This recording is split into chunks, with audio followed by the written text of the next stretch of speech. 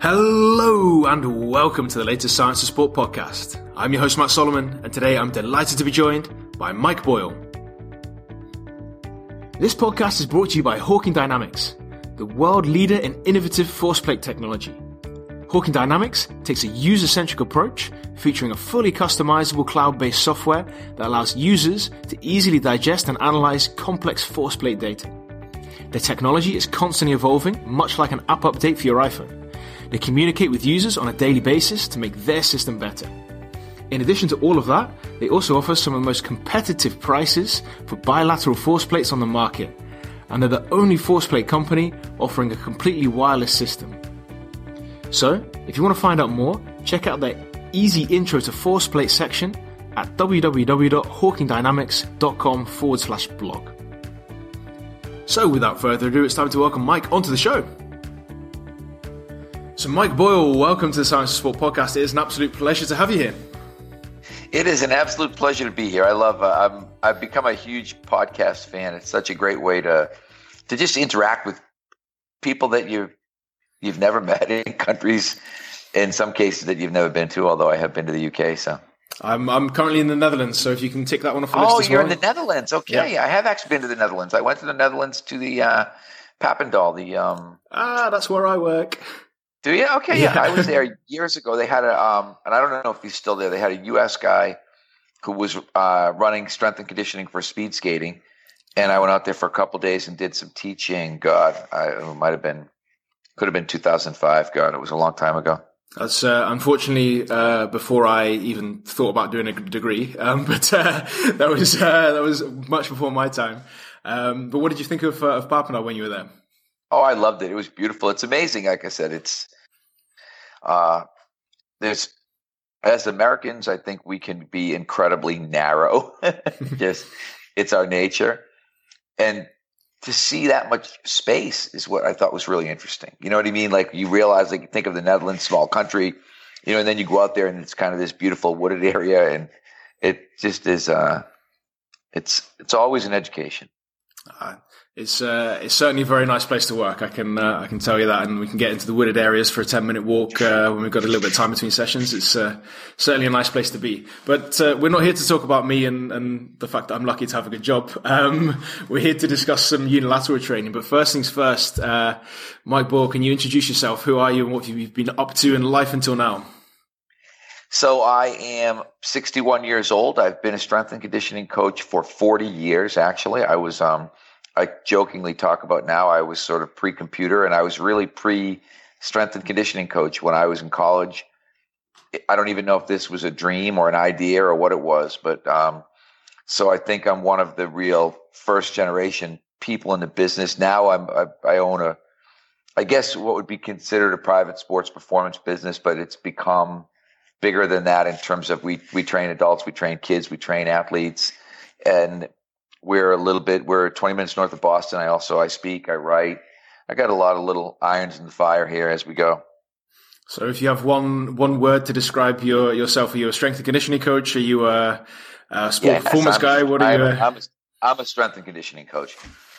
Fantastic. So in terms of our discussion topics today, we've got some stuff on unilateral training, and I know you've delved into this extensively throughout your career. So can you give us a quick 30-second introduction as to what it is and why it's important? Well, I think unilateral training is literally training on one leg. And what it really is, I think, is training in the way that we move there. I've said this a million times on a million podcasts, but rowing is really the only sport where we do something consistently bilateral with our lower body. So I've always talked about, obviously my book was about functional training. That's another long story, but I've always said that functional training is training that makes sense, and it's the application of functional anatomy to training. And we know that anatomically things are different when we're on one leg, and that's indisputable. But I think what we're also beginning to realize now is that we're stronger on one leg. We're more powerful on one leg. And I've been saying that for a really long time without a significant amount of science to support what I believe. But I think that both the science and the empiricism are really starting to support what we've been saying for, 15 years. So in terms of what the science does then say, like what does unilateral training provide you, which bilateral training doesn't? Well, if you look at the concept of bilateral deficit, I mean, there's two things. Let's go back a step. One thing it provides you is it uses the muscles in the way you use them in sport. So if we simply think about the way kind of the hip and the pelvis and the spine work in unilateral stance, it's different than it is in bilateral stance. What your adductors do, what your quadratus lumborum does, what your glute medius does, all these things are different in unilateral stance than they are in bilateral stance. So in bilateral stance, you're training in a very, very non-specific traditional sort of way. When you get into unilateral training, the biggest thing is you look at this bilateral deficit idea and you realize, and bilateral deficit was studied years ago, and they looked at things like leg extension and hand grip dynamometry, and what they saw was that the summed total of right plus left generally exceeded the sum total of the two together in any of these studies that they did. And we're seeing that more and more now with unilateral lower body training, where people are just moving incredible amounts of weight on one leg that are really difficult to explain if you're like a bilateral believer. I feel like bilateral is sort of like old time religion. There's people who just don't want to give up this really strong feeling that they have about bilateral training, and they're willing to just deny science in order to stay grounded in something that they believe strongly in. So when you then look at bilateral training, obviously there has to be some advantages. What advantages do you think there are in bilateral compared to unilateral? I don't think there's many, to be honest. I would almost go so far as to say none, but I think it is good for beginners, because from a coordinated standpoint, some of the unilateral stuff is too difficult for beginners to be able to master. So I think bilateral is a really good place to start. I just think the problem with bilateral is that we begin to pursue strength for strength's sake. We become strength coaches. And, all of a sudden it's about how much someone can squat or how much somebody can deadlift. And the harsh reality of that is there's a point in time, and we can argue where that is, 2 times body weight, whatever it is, where just the pursuit of strength becomes less significant or less important anyway. And then when you get into kind of the specificities, functionality, however you want to, whatever term you want to use, as I've said I put it very simply in my book, it is simply training that makes sense. This podcast is also brought to you by Flex. Flex is the latest product to enter the velocity-based training market, developed by the team at GymAware. Flex is the only laser-based training system available, and it's this unique technology that makes Flex the most accurate and reliable barbell tracking product in the sub $500 category. It's wireless, portable, and it's super user-friendly. Find out why VBT is such a powerful training method and what separates Flex from the competition at flexstronger.com. And when we look at things like strength, you mentioned force outputs and that kind of stuff, does unilateral consistently then hold up against bilateral? I think it consistently outperforms if you really look at the data, which again, people don't want to do. The thing that we get now is that, as I said, the bilateral people are so religiously attached to their idea that they don't want to look at the other idea. They don't want to explore the other idea. They simply want to try to discredit the idea. The good thing is, and I was talking about, there's the old quote about, 3 stages of an idea. First it is ridiculed, then it's accepted, and then it's, it was my idea before. You know what I mean? Kind of thing.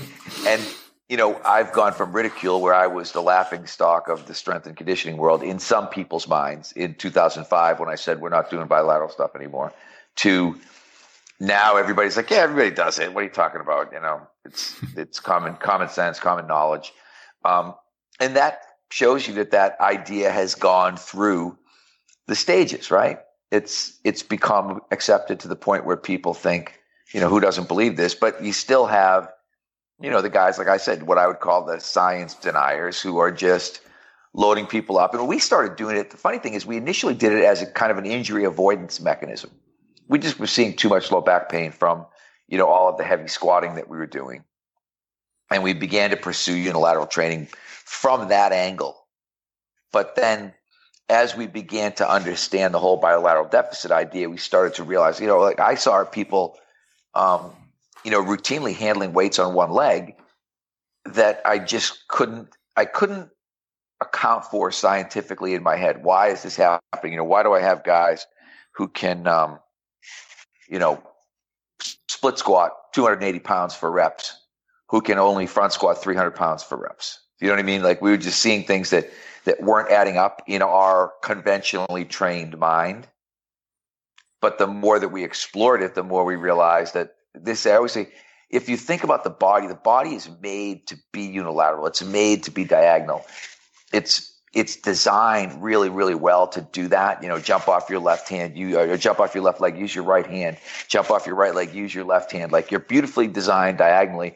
And there's some people in the bilateral deficit research that said your body will intentionally not get strong when you're doing bilateral work because the body finds it neurologically confusing.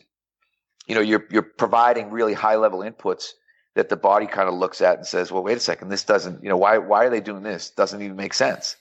So I think there's really a lot of science, and there'll be more and more science to come. And eventually, I joke about this, but eventually people will look at me and be like, wow, Mike Boyle was right. I used to think he was such, I have a group of guys now, I used to think Mike Boyle was a pussy club. And, they're all the young guys that used to make fun of me when I first had this idea, who've now come over to my side of the fence. And a lot of them, it's really funny because I've done podcasts with a bunch of these guys and they all apologize. They're like, oh my God, the things I said about you in 2005. And, and now I've gone through the process myself and realized that most of them went through the process themselves personally, physically, and, dealt with, back pain and hip issues and all these things. And then realized, oh, I think I kind of see what Mike was getting at, from an injury prevention standpoint. And then when they start to explore it with their athletes, they're like, holy shit, excuse my language, but I can't believe the amount of weight, and we've had this, one of my former interns, a guy named Devin McConnell, who's now director of performance for the Arizona Coyotes in the NHL. But I mean, he had his college guys, like they were doing, hand assisted, so kind of Hatfield style split squats. But he had guys doing 500 pounds. Like, I mean, I said, like, I have videos of guys that looked like, breaking a stick, like boop, guys down and up. I mean, literally effortless with 500 pounds. And there were years in the past when I thought if we had guys that could do that same, Hatfield squat with, 2 hands and 2 feet and could do 500 pounds like that, I would have been happy. So it's, the evidence continues to mount. And, and the good thing for me, I don't care. Like, I could care less if people don't believe me. I'm not, am I out to change the world? Yes. But do I care if there are people who don't? No. If people want to stick to the way they're doing it, I always feel like from a performance and athletic standpoint, it's better for the people that train with us if other people don't embrace a better idea. So I could comfortably kind of sit with that. And interestingly, off the back of that, right? You mentioned some lower body exercises.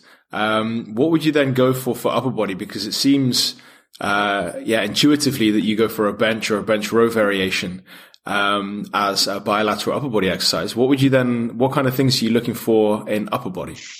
It's interesting because it doesn't seem to apply as much to upper body. And we've kind of bandied around the idea. Why aren't we seeing this with upper body and we're not?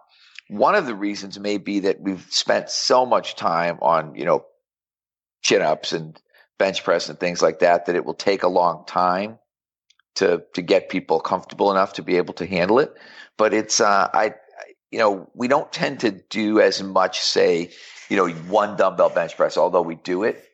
And part of the reason too, I think there's a really big kind of balance component to trying to get somebody to be able to get on a bench with one really heavy dumbbell that might actually equal half of their bench press capability and be able to actually handle that in that position. And I don't know, I mean, the limiting factors may not really be the pressing musculature as much as it is kind of the ability to stay on the bench or, your ability to stabilize with your core. I don't know, but we haven't seen it as readily in upper body.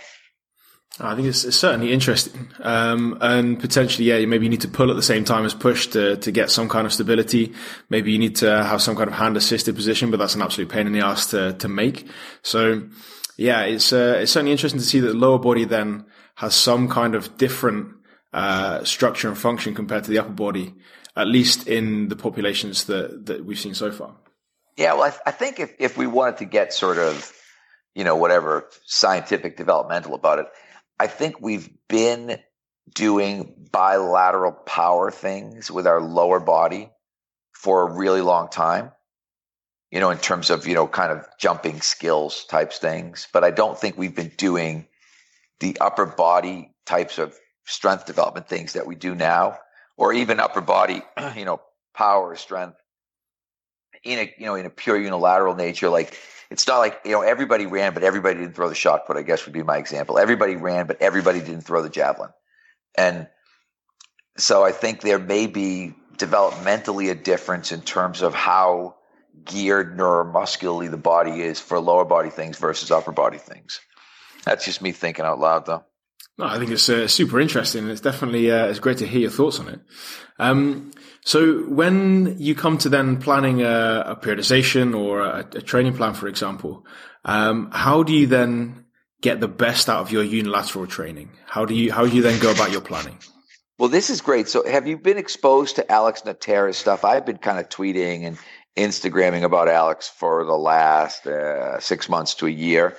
And the thing that Alex did that was really interesting, and this is, I don't know if you have read Range by David Epstein, but we had him on the podcast, by the way. That's a great link. As if we planned that. That's brilliant. So check out the podcast with David Epstein. No, carry on. Sorry. Shameless plug. Way to go. But you got to get Alex Natera on too, because so Epstein talks about this idea of undiscovered connections in his book. That was one of the things about the book that I really liked. And in the idea of undiscovered connections, Alex Natera was trying to figure out these kind of bilateral, unilateral comparisons. And one of the things that he did was trying to figure out segmental weights of the body. And he ended up with a 1955 study of pilots where they were looking at what percentage of your body was in the seat of the plane. And basically the conclusion was that 68% of your body weight was in the seat. So Alex went out and said, okay, when we get to unilateral training, because people were always arguing about like, how much weight do you actually have? How much does your other leg contribute? Blah, blah, blah, blah, blah. Suddenly Alex said, okay, they got this pilot study. 68% of the body weight is your torso, your arms. Meaning, logically, 32% is your lower body, your legs. Meaning when you stand on one leg, you're basically minus 16%. So you end up in a situation where you've got 84% of your body when you do a one-leg squat. And Alex went on to then kind of prove, and he does a great, like it's an example that's much better in terms of European, but he gives the example of a 100-kilo guy squatting 100 kilos. And, he says, 100-kilo guy is squatting 100 kilos, and basically, he's got a total weight of 200 kilos. If we wanted to get a total weight, at 200 kilos would be 100 kilos per leg, right? If we said that, 100 kilo body weight, 100 kilo on the bar, that would basically mean 100 kilos on each leg. If that guy stands on one leg, he has 84 kilos. And so his thing was that a guy who can handle 50% of his body weight in a one-legged squat, or, we've expanded that to what we call skater squats, some other ideas, but 50% of your body weight then equals a double body weight squat because it equals that 200 kilo squat. And I think he said 100% of your body weight ends up giving you a triple body weight squat. So the reason I say this is when we start periodizing now, what we're trying to do is we're chasing those numbers. So we want guys to be pushing to get 50% of their body weight in these pure unilateral exercises. He also went on, he did a really good presentation for us in the shameless plug category for our winter seminar, and it's now on our MBSC TV site, or it will be at some point soon, on this whole idea. And he went into the idea of, okay, how much, I think he said, like split squat, you get about 68% of the weight versus 100% of the weight, because of the back leg, and the rear foot elevated split squat, I think it goes to 84% of the weight again. And I can't give you all the math, but I can give you the pure unilateral math and let you know that our idea is to get to 50% of body weight. So if we want a guy who's, if we get a guy who weighs, in our world, 200 pounds, which is, relatively close to your 200 kilo guy, but it gives you the simple math. We want that guy to be, when he can do a one leg squat with 100 pounds, he's real strong. He's double body weight strong. So that's what we're chasing. And then we chase it the same way. We chase it through our periodization in terms of phase one is kind of a higher rep anatomical adaptation sort of phase. Phase two is a lower rep strength type phase. Then we move into, we might do some isometric emphasis or some eccentric emphasis or some complex type training, but we pursue these unilateral lifts, basically things like slide board lunge, skater squat, one leg squat, rear foot elevated split squat, one leg straight leg deadlift. We pursue them like they were the back squat. We pursue them for numbers. And I think that's where a lot of people fail, and that they view them as, they're accessories, they're assistants, whatever. Just kind of do whatever when you do it. Is that too much? No, that's absolutely perfect. What do you then mean by pure unilateral? Do you mean no support from the back leg, for example, no support from the hands?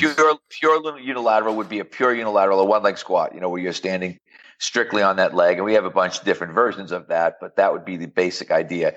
Whereas things like split squat, rear foot elevated split squat, and even step up would not be considered pure unilateral, because you would have some sort of assistance from the other leg. And that's, like I said, Alex in his presentation goes into really how much assistance. Like one of the things he said is that step ups are a good beginner exercise because it's almost 50-50 the way that it works out, because your bottom leg can't help but help you trying to push yourself up through. So, it's sort of like you would go, if you're thinking difficulty, you might go step up, split squat, rear foot elevated split squat, one leg squat, in terms of being able to move through. And we will do that with more of a beginner or an adult, someone who just can't pop up and do a one leg squat. But with our higher level athletes, we'll start right with an unsupported one leg squat, and we'll try to relatively quickly introduce loading into that. We're using chains now for loading just because of COVID. We had to kind of ditch our weight vests because they were, they absorbed a lot of sweat, and our chains don't absorb sweat. So, we're kind of combining chains and dumbbells and different things to get the loading that we're looking for. I think it's super interesting. It's great to hear how you apply things as well and move through different phases. And in terms of time, we're pushed. So I want to ask you the most difficult question that we can find, and that is, what is the one thing that you see or do differently which the rest of the world can learn from? I thought about this. You asked. Luckily for you, you cheat and send the questions in advance. But what the one thing I do differently? I keep learning. I don't get to a place and decide, and put my flag in the ground and say, okay, I'm here. And that's why we're doing unilateral training. That's why we're doing the speed training that we're doing, because at 61, I haven't given up on learning. I have not sort of deemed myself to be all knowing. And I think there's a lot of people in our profession who they reach a certain point and then they're like, I'm done. I have a philosophy. I have what I believe in, and I'm not changing shit. And I think that's what we've done, the people that I've surrounded myself with, really differently collectively. And how, just off the back of that, how do you then find the time to do all of the things that you do, which is a lot if we move back to the start of the show? How do you find the time to do all of that and then still get all of the learning that you want to get done too? Well, one, you get up early. Two, you use your commuting time. So, for instance, I was listening to your podcast with Jake on my way into work. And I think you have to be a good time manager. And then three, you surround yourself with really good people so you can do I do less and less of the day-to-day nuts and bolts work. I coach when I want, and I coach the people that I want, and I coach kind of at the times that I want to coach. And I can spend, the rest of the I can spend the rest of the time learning. Just, I can sit, I was up at 5 o'clock this morning, and I'll sit from 5 until 8 sometimes, just playing around on my computer, reading stuff, looking at things, thinking about things, looking at Twitter, whatever, and trying to stimulate my brain. I think that's an absolutely fantastic life lesson. So, Mike, massive thanks for your time today. It's been a pleasure. Thank you very much. I appreciate you reaching out so that we can do this. The pleasure is, of course, all mine, but thank you very much. Cheers. Thank you. And that's it. Once again, a massive thanks to Mike for all of his hard work on today's podcast. I really appreciate it, and I'm sure you do at home too. Before you leave, I want to point you in the direction of our 7-day free trial of the Coach Academy. Now, the Coach Academy is a series of mini lectures broken down for you into bite-sized chunks. And those lectures span a range of different topics. Of particular interest to today's podcast could be, for example, strength training and periodization. So, all you have to do to check out the Coach Academy and get your 7 days for free is click the link in the show notes, and you can get hold of those lectures broken down into bite-sized chunks, which you can fit around your busy coaching schedule in just a few seconds' time. And also, before you leave, if you've enjoyed today's podcast, be sure to hit the subscribe button, and that means that you won't miss out on next week's fantastic guest. So that's it. Once again, a massive thanks from me. I'm Matt Solomon for Science of Sport, and I'll speak to you next week.